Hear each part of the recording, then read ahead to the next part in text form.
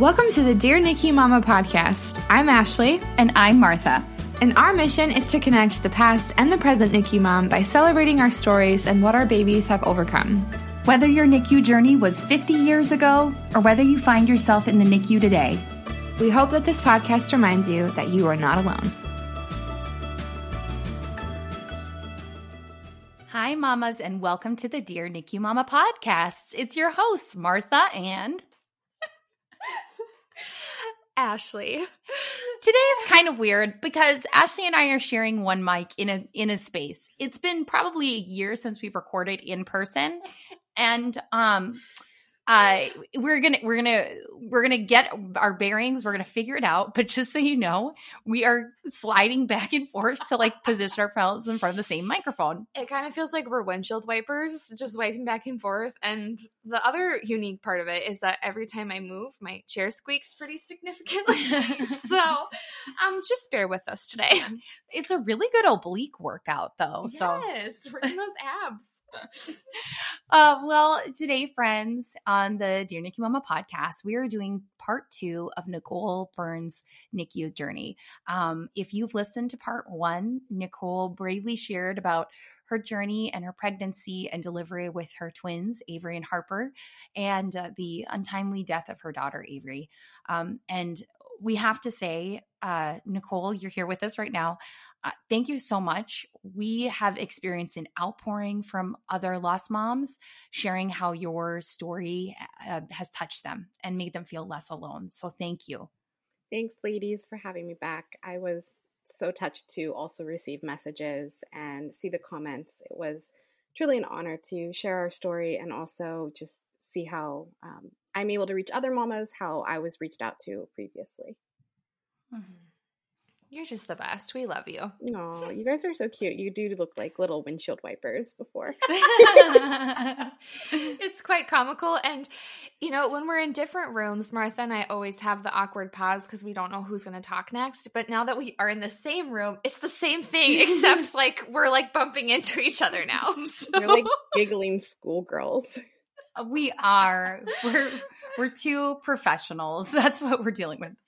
But I'm so grateful that other moms reached out to you, Nicole. That is incredible because you deserve so many accolades and support and honestly just celebration for the way that you share about your girls, because you also have just a ton of wisdom that is so valuable for other people who've lost children or know people who've lost children. So I'm so grateful that you're part of our community.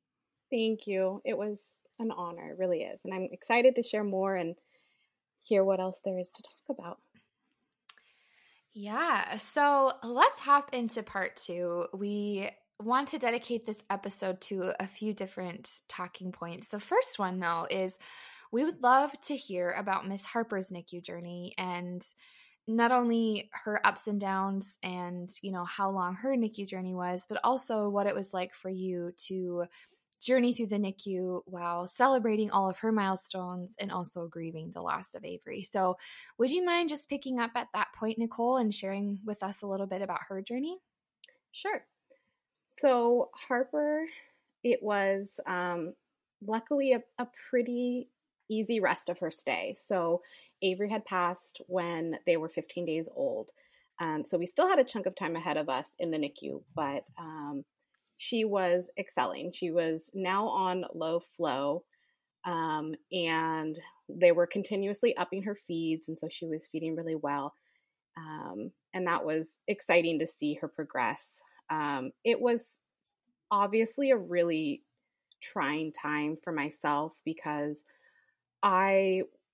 she was still in the same spot in the NICU, and part of that was a request of myself, and our primaries were really good at communicating, saying, we think there's going to be a time where we should move her so that you can heal and you can, you know, savor the moments that you're going through with Harper, but we don't want to do that too soon where it's kind of a trigger or you're not ready. And so they had done a really beautiful setup in her isolette with a cute teddy bear and flowers.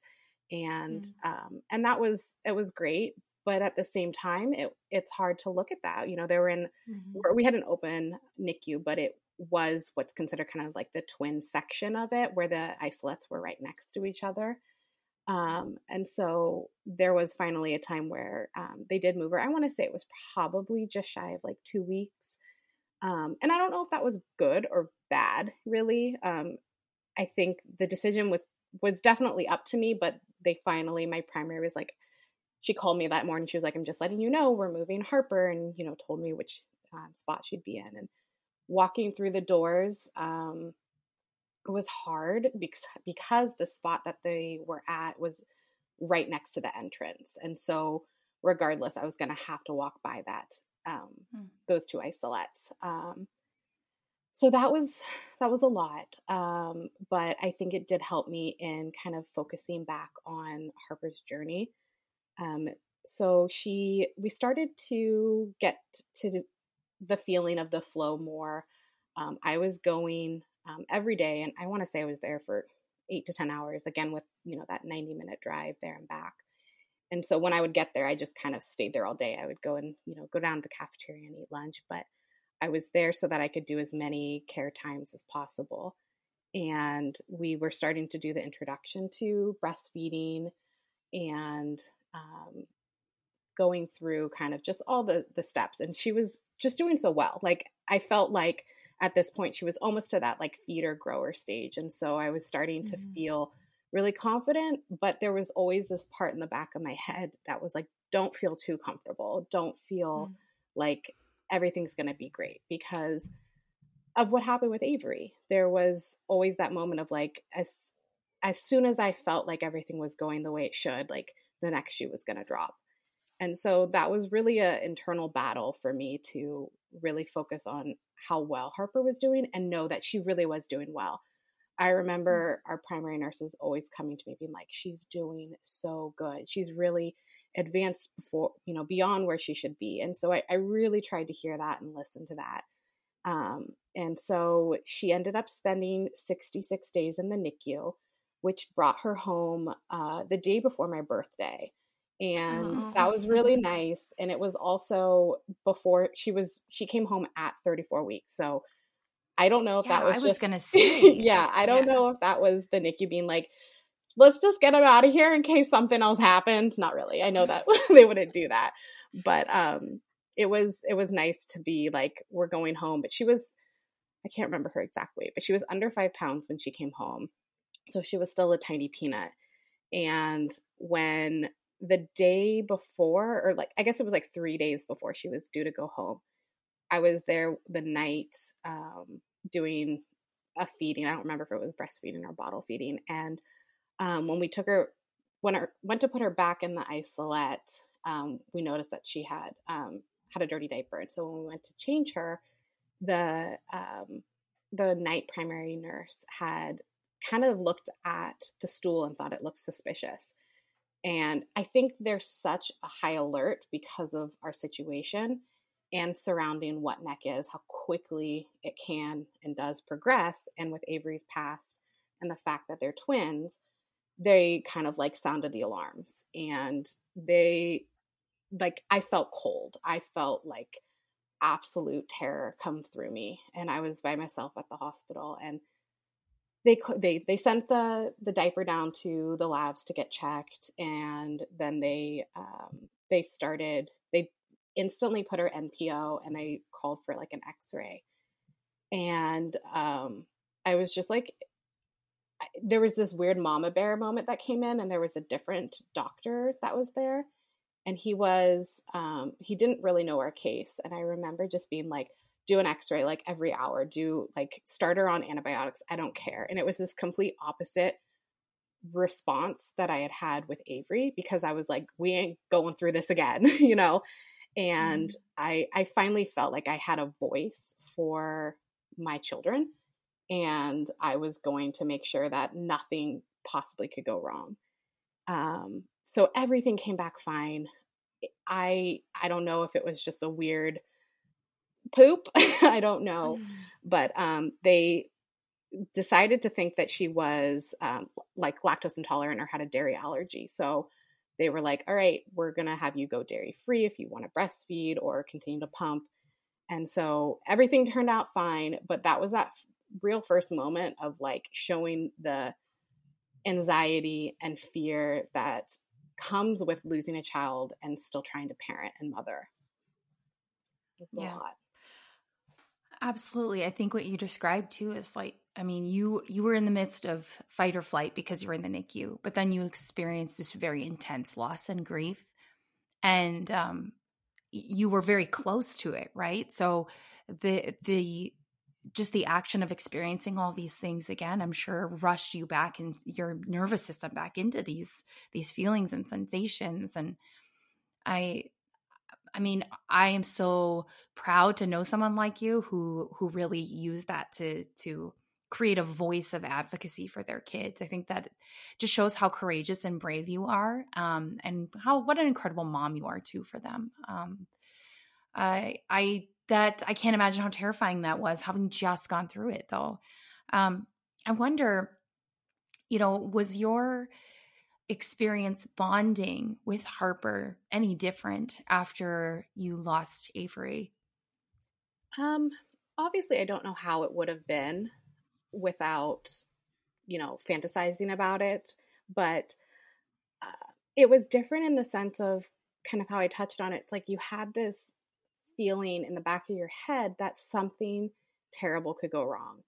And I think like as all moms and as all new parents, there's this naivety of thinking like your child is here and you're just going to raise them and love on them and share them with the world. But when you have gone through that loss and it's so fresh, I mean, it's just happened. It's happening still. There's a fear, I don't think that I loved her or love her any less, but there was this undying feeling to like absorb everything that you could with her. And I think there was this moment where I was like, I'm not going to miss anything. I'm not going to allow for any absence between us, between our family. And so if anything, it makes you love harder. I hope that won't come across as the teen years come, that I don't smother her, but yeah, I mean, but there's still fear. It's this double-edged sword of, not wanting to get too close, but not wanting to miss anything. Mm-hmm. So you said that the poop examination was about 3 days before you came home? Yeah, it was right about then. We were like gonna go home and then the poop episode happened. Great. But I also think wonderful. It was still like, you don't really have to go home yet. She's only 34 weeks or like close to it. So I don't think like they were trying to like expedite it any faster, but I was ready to go. She was off oxygen, her top was popped. She was, doing well. And I think like the last thing we had needed was to be Brady free. And when the poop episode happened, they had to put an IV in, which it's terrifying to see them put an IV in your like brand new or PICC line in your brand new baby. But to see it when they are now like kind of growing and thriving and have the ability to like push aside, these nurses. Oh, that was so sad to see them do. And so that ended up causing her to have a couple Brady's because she was just so overstimulated. So then that count of the 3 days Brady free started again. And so once we got those 3 days on the books, we were able to go home. And that transition home was really hard. I think I knew it was going to be hard, but I didn't realize how hard it was going to be to, even though Avery had left that hospital, previously before passing away, it was still, I went into that hospital with 2 babies and delivered them.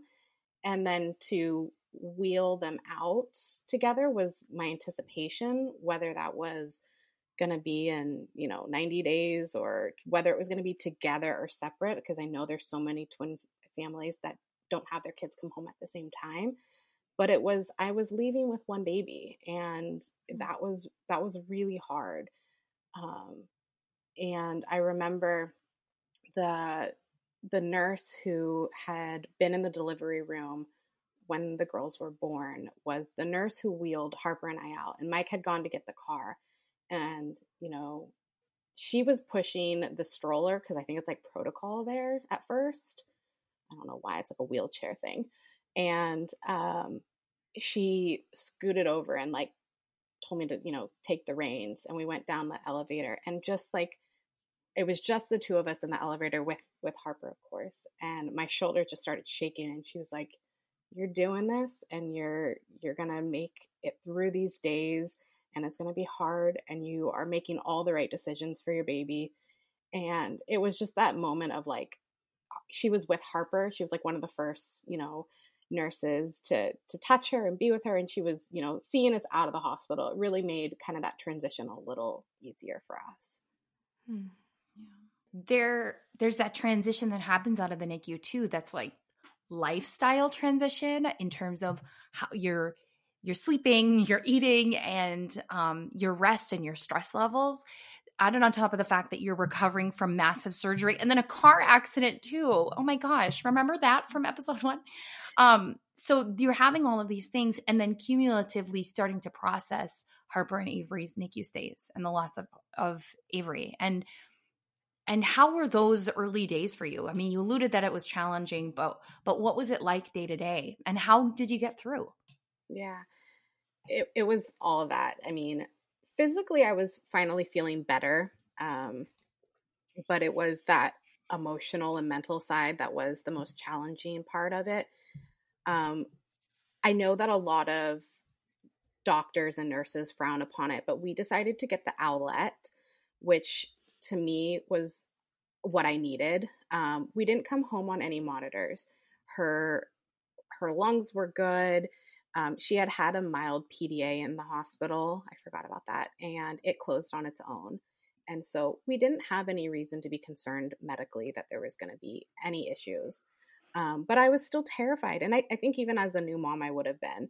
And so the Owlet gave me a little bit of sense of control, because in the NICU, you're just used to the beeps and the chimes and the monitors to tell you when and if there's something going wrong.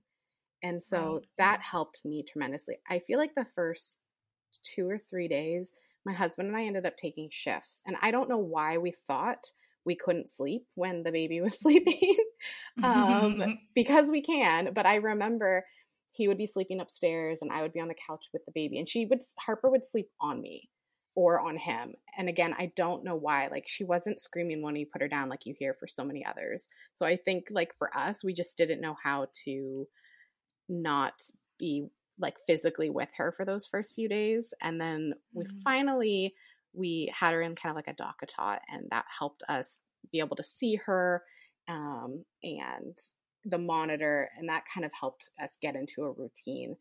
And all along, I'm still pumping around the clock, trying to work on breastfeeding and the day-to-day, like, trillions of bottles and pump parts that you have to clean, and feeding yourself at some point and showering was hit or miss. So there's a lot.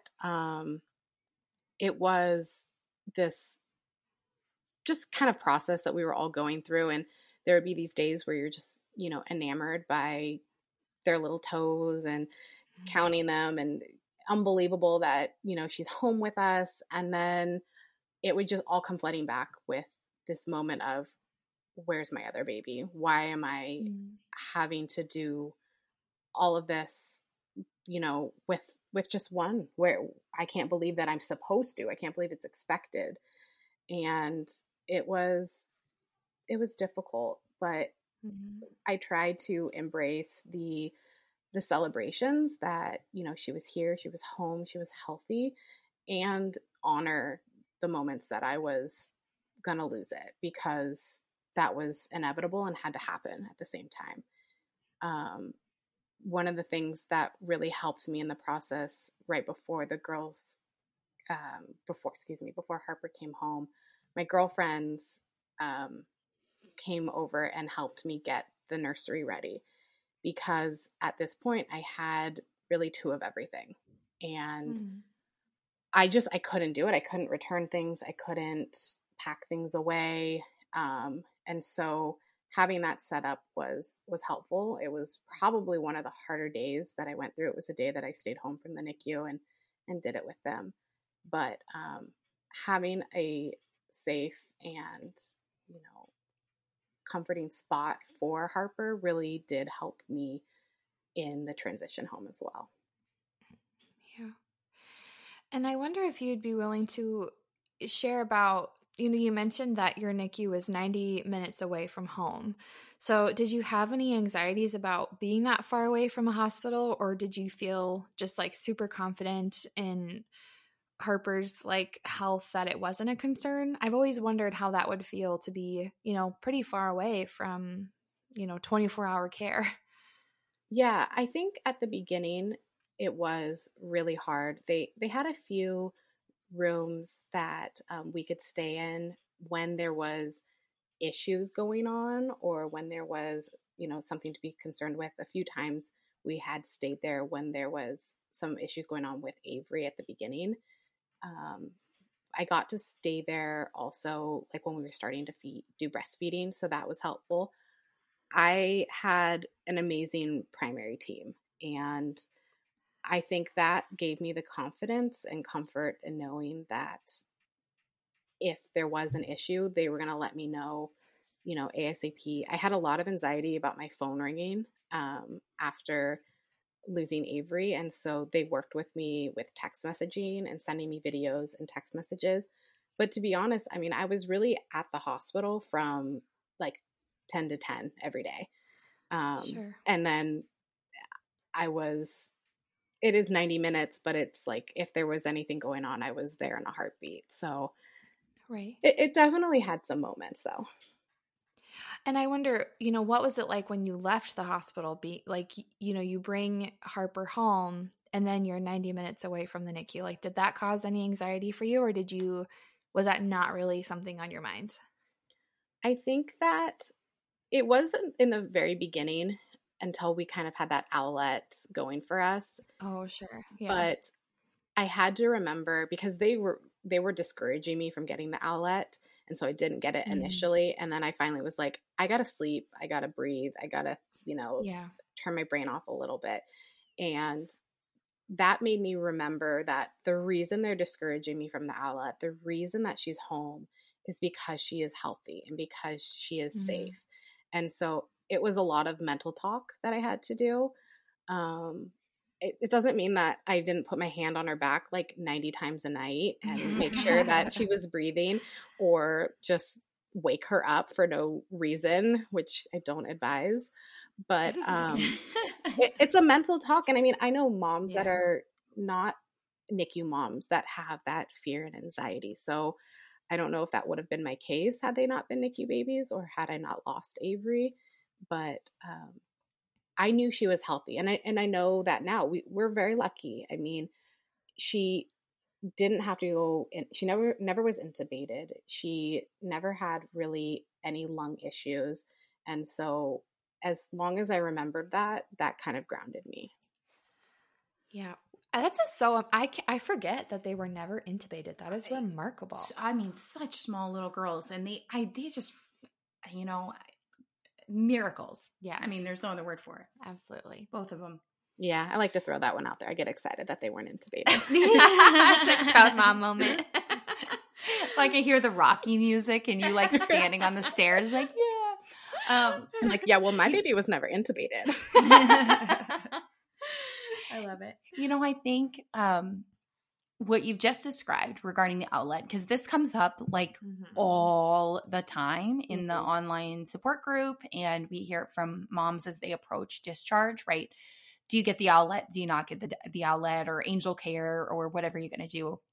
And I think what you described really drills down to what makes you feel safe, because healing can only happen when we feel safe, right? Like you can only function as a mom for Harper and exist and get to a place of safety. And that is completely subjective, right? So for your experience, I think that's what you did was so wise. You evaluated what you needed, right? Because other moms might have the experience of feeling anxiety with hearing the beeps or with not hearing the beeps. And you did the wise thing of listening to your heart and determining what was best for you. Yeah, I needed it. It was it's 100% subjective, and I would never tell a mom to get it if they were wavering, because sometimes hearing the alarms or fearing that it's not picking up something that it should be, or that it's giving you inaccurate readings, like maybe that's too much for you. For me, like I wasn't concerned about what her heart rate was or what her oxygen levels were, because I knew in the NICU those were always fine. I just wanted to be alerted if something didn't happen. Yeah. And so I needed that, because my husband and I were going out of our mind trying to stay up and, you know, keep an eye on her. And it didn't work for us. So I'm happy we made the decision we did. I think. Absolutely. I think that I'm also happy we didn't take it initially, because it showed us that we tried to do it without the outlet and it wasn't working. Yeah. That's great too, right? Like you just exhibited, okay, you and your partner, you know, you're a team in this too, like evaluating, like, what are you going to do today? And I, like you said, a lot of this is true for all parents of newborns, not just NICU, although it's maybe a little bit more, there's more hypervigilance involved with NICU parents, right? But it's like day to day. It's like, okay, we tried this yesterday. We're going to do this tomorrow, right? You become your own little kind of force. Delta Force 5, the Burns edition. You know what I mean? You're getting in there every day and trying to evaluate how to live life with this new baby. And my question for you, kind of springing off of that, is about your husband and what it was like with him, and how this experience of losing Avery and having the NICU journey with Harper, how that affected your marriage. If you're comfortable sharing, I should add that. Yeah, no, of course. So Mike had gone back to work. He went back to work right before Avery passed, and then he took some time off work when Avery did pass, and then he went back to work so that, you know, he could take some time off when Harper came home. And so he's amazing.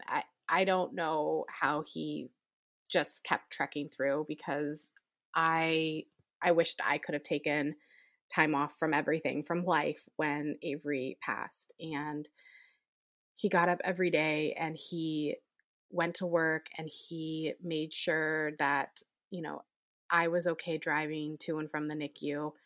And one of the conversations I recall so vividly was the night that we drove home after Avery passed away, and we were almost home, and we hadn't really talked very much in the car ride. He was driving, you know, we were holding hands, and we were, you know, sniffling and crying, and then we would say something and then we'd cry again. And it was still so fresh to us. And I just remember looking at him and saying, we can't let this break us. You know, we can't let the loss of our child ruin anything of our marriage. You know, we had been together at that point for just over 10 or 11 years. It'll be 15 years or 16 years this June, April. I don't remember dating versus marriage. And I just knew we as a couple have been through so much. You know, he had just lost his mom recently, and then losing Avery, and then battling my mom's cancer, that I felt like this couldn't be the icing on the cake. Like, we've gotten through everything, and so this is just going to make us stronger. And I don't wish for trials to ever do that to a couple or to individuals, but I definitely feel like that has been. I think that he probably went his own path in his grieving, not because he's a man, not because I'm a woman that we'd grieve differently. I think as individuals, he accepts things rather quickly. He doesn't accept it and is okay with it necessarily, but he knows the finality of things, and he looks at things in a very logical way and says, like, I can't change what just happened, and so the only thing we can do is keep going forward. And so he's always been that kind of grounded side of me. That's so beautiful, Nicole. I love that I can't remember how long my husband and I've been together. It's been so many years. Well, and when you talked about you guys just sitting in the car and holding hands, and sometimes there aren't any words. And so I also appreciate that you brought that up, because sometimes I think we think, okay, we're going through this, we need to talk about it all the time. But sometimes the only words you have is just to simply hold hands or just to sit in the same space. And so it sounds like you guys did a really beautiful job of having those conversations, but also just sitting in that grief together and acknowledging that we are grieving at different paces. We're grieving the loss of our child together. And sometimes we have words for that and sometimes we don't. And so you guys have really a beautiful and powerful marriage. And so thank you so much for sharing that. Yeah, no, it's good that, I think we both have our own paths and that we don't put our expectations on one another. Because I think that is what can make it the hardest between a couple or between, two friends or whatnot that are grieving perhaps the same situation, is that he's not going to grieve the loss of our child in the same way that I am. And he's not going to go through the same motions. He doesn't need to talk about it like I do. I found doing the podcast last week and being a part of the Dear NICU Mama groups, like that's really healing for me. To him, that's rehashing. And that's not a bad thing. It's just, to him, that brings it all back to the forefront and the focus. And he doesn't want to do that all the time. And I respect that, because on the days and moments that I need it or we need it, we come together. I mean, we have our, ways of honoring Avery on, their birthday, on the date that we lost her. And those are our times together to really remember and focus on Avery and Harper. Mm-hmm. Yeah. I think that brings us to a really good point where we can talk a little bit about, grief in general and how you have moved through this grief with Avery. And, coincidentally, it's corresponded with these other big losses in your life too. So there's quite a lot that you were both carrying. And I wonder, what were some of the things that others in your support system did and said that were helpful for you to move forward with that grief? And maybe what were some of the things that you didn't prefer? Let's just leave it at that. Sure. I think the things that were helpful is not skirting around it, not acting like it didn't happen. I think the one thing that loss parents crave to hear are their children's stories, names, anything.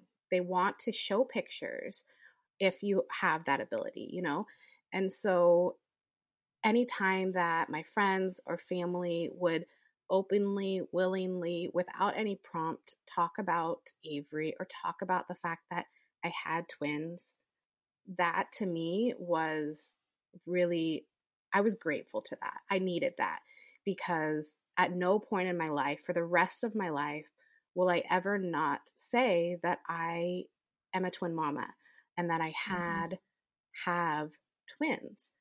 Harper's always going to have been a twin. She's always going to have been a sister, an older sister, and so I really want to encourage anyone that has, friends or family that have gone through the loss of a child, please don't not talk about their child, because they want to hear it.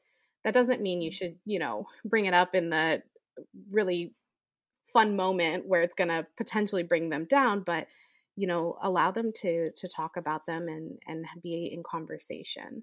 So that to me is really important and something that I appreciated happening.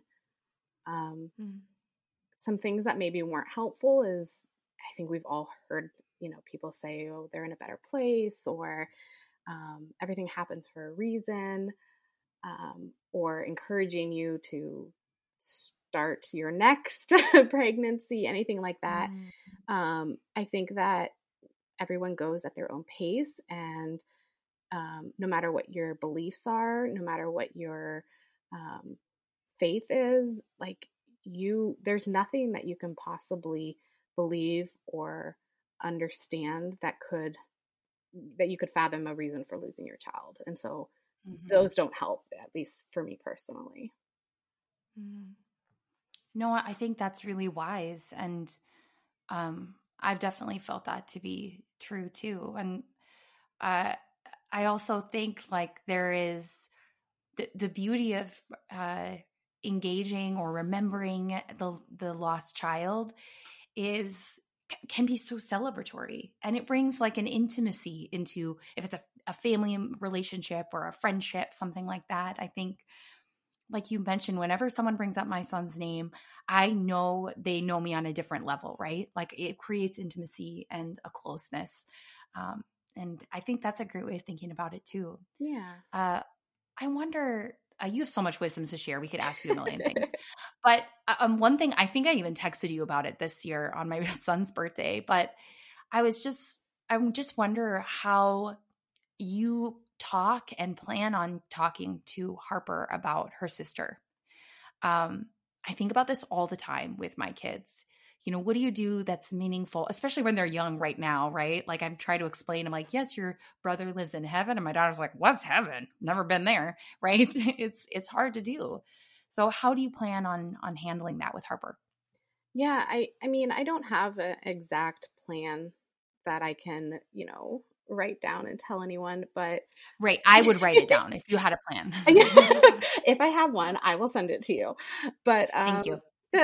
I think that we don't talk about her every day, but there's pictures of her in her room and at the house, and we have done photos that include Avery's urn, and we do the butterfly releases on their birthday. And so right now I feel like it's definitely more for me, to make sure that I'm honoring both of them for my heart. But in the future, I want to make sure that she knows that she has a sister that's watching over her, that's, hogging all the grandmas right now, because that to me is super important, is that she knows that no, I never wanted Harper or Avery to feel like they were a set, but I think that no matter what, they are always going to be sisters and twins. And so I always want her to know that her sister existed, that they shared a space inside of me. And I don't really know how that's going to look in the future. We're not going to hide anything from her, but it's going to just kind of depend on her emotional capacity as well. I don't know if I really answered that question, Martha. No, it's good. I wish there was like a Mickey Mouse Clubhouse episode about it or something. Do you know what I mean? Yes. I need some more toddler tools. Yes, I know. I mean, she's just over 2 now. So I definitely, like you said, they don't know what heaven is. They don't know what death is. They don't really comprehend what another friend is. So we're a little ahead of being able to figure that Right. out. But whatever that looks like, it's definitely going to honor, their sisterhood. It's going to honor Avery and Harper as individuals as well, because I never want them to be lumped as one. I never want Harper to think that she isn't or wasn't enough, and that I don't feel complete because of the loss of Avery. So it's a really fine line of making sure that they're both honored in life, but that one isn't ever, surpassing the other. Yeah, so it'll be a trial and error for sure. I'm sure. And you alluded to the question right before this of when people say, so you should try for another, or, when is the next baby going to come on the way? And so how has that been for you, when those questions are asked? Or maybe, do you have any input on a better way for people to have that conversation with loved ones? Because we know that most times it's from this most genuine place of just wanting people to grow their family, right? But those questions can be painful. And so, how has that been for you with your story? And maybe what's the best way for people to ask that if they're curious? Sure. I mean, this is completely my personal stand on it, but I don't think there's ever a reason to ask those questions. Mm-hmm. And my reason behind that doesn't come from like this place of like anger when it's asked, but it's because I used to ask those same questions. Of strangers or close friends with like, when are you having a child, or when are you going to have number 2 or 3, or have you started trying, or to a complete stranger when you see them with one kid, how many kids do you have? You're right. Yeah. Those are all completely innocent and just conversation starters. And now it's, to me, it's a personal question. And I'm going to answer those questions so many different ways, depending on how I feel and what relationship that is that I have to you. Totally. And so when there's one of those questions that needs to be answered, I'm pretty sure we're going to tell you.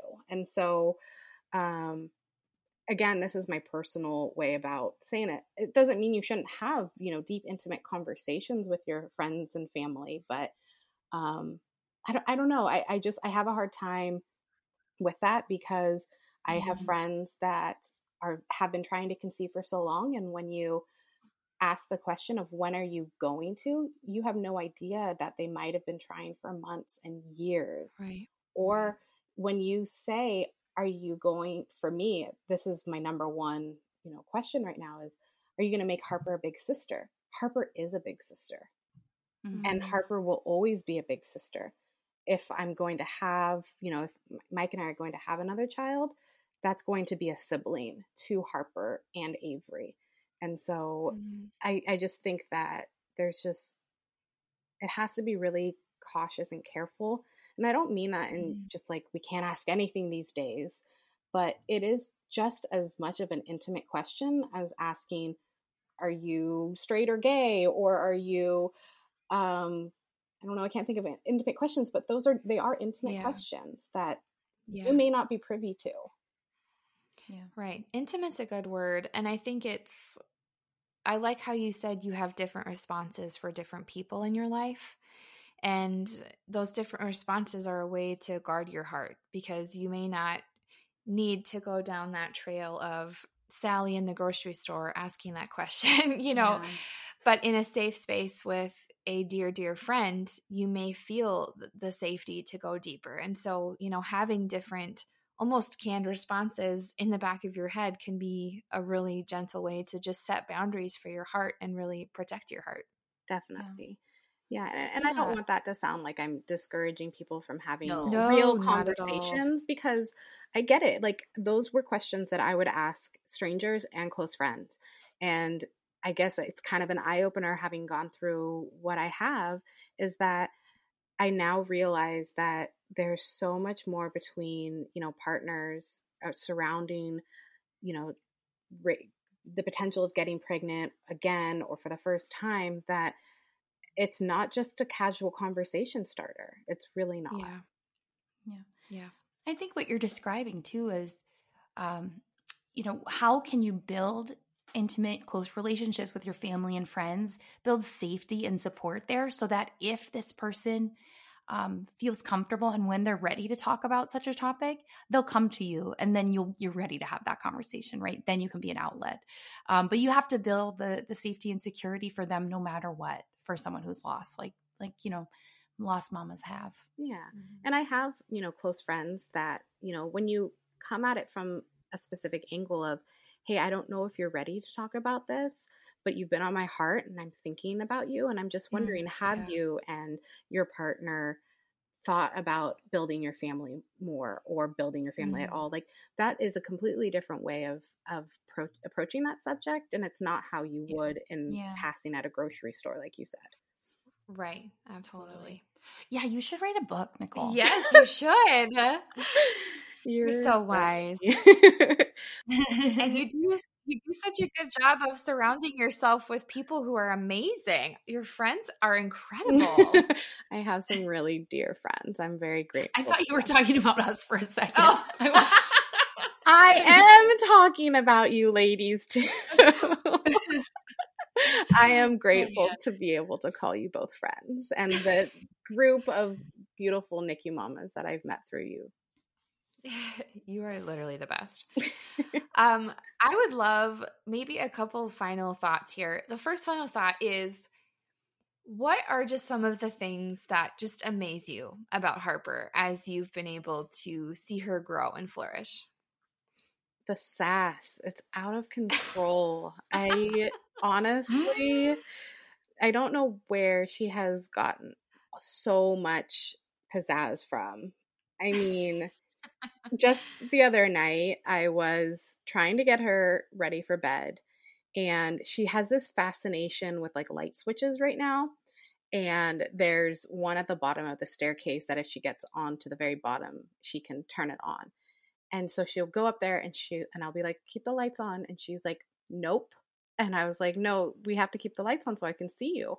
And she's like, don't wanna, and she just runs from me and flips off all the light switches and goes, it's dark now, night time, like just the sass, like I can't contain her.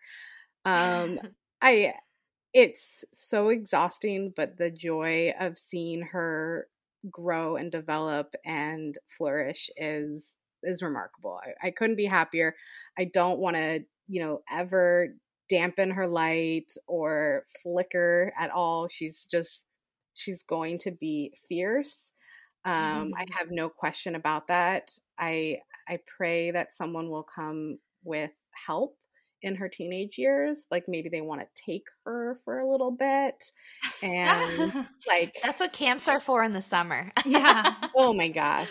Yeah, I think that's gonna be needed. We got to get some energy burned out. I was, Martha gymnastics might be on the table to get some of that. Oh yeah. Just take them on a trampoline with a lot of mats around for 15 hours. We have a trampoline, a mini trampoline, and it's still not sufficient. Oh boy. Well, maybe as kind of a final question to our episode here, for the mamas that are listening who are angel mamas, and maybe especially if they're twin angel mamas, what hope would you give them, or what word of encouragement would you give them if they're listening to this episode? I would say that, like, my wish is to reach out to other twinless twin mamas, if you specifically are a twinless mama, because I don't think there's anyone else that can understand the difficulty of raising your surviving twin and grieving your angel simultaneously, like that you are 100% doing both at the same time, and that there's going to be great days, there's going to be okay days, there's going to be horrible days, and you're going to have no warning as to what day that's going to be when you wake up. And so I encourage you to reach out to anyone else that could help you with that. I was very slow in doing that. And so I think that I would have begun my healing process a little sooner had I had the courage to do that. So definitely don't try and do this on your own. Obviously, your partner or your friends, they can be a huge help in that healing process too. But just don't try and battle this on your own. That's my one, hope for you. I'm always available. I would love to help anyone. That doesn't mean that I am fully healed. I have really hard days too. It's going to be a lifelong healing, as dear NICU Mama likes to say, that healing is lifelong. And I don't have a magic potion to make it better. But I would always encourage you to reach out to another lost mama if you need that support. I was going to start snapping, but I don't think I'll pick it up. Snap, mama, snap. Well, Nicole, thank you again for coming back for part 2. Part 1 was just such an honor to hear about Miss Avery, and it was really powerful to hear how you journey on through life, celebrating your beautiful Harper while also honoring Avery's life. And so thank you so much for sharing so vulnerably and so tenderly. If there's any angel mamas listening here, specifically twin angel mamas, we just want to remind you today that you're not alone. That, like Nicole mentioned, healing is lifelong. Joy and grief can coexist in the same breath in the same day. And so we hope that this episode reminds you that that healing is lifelong and it may take time, but you are worthy of the time it takes to heal. So, Nicole, thank you again for sharing. Mamas, thank you as always for tuning in and listening with us. And we can't wait to connect with you guys next time. Thank you, Nicole. Thanks for having me again. If you love this podcast and would like to hear more amazing stories, please consider becoming a member of the Dear NICU Mama Patreon page. In addition to special merchandise and early access to content, Patreon members support the mission, programs, and services of Dear NICU Mama. You can find the link on the description of this episode. As always, if you'd like to hear more from Dear NICU Mama, click subscribe. Welcome to the sisterhood.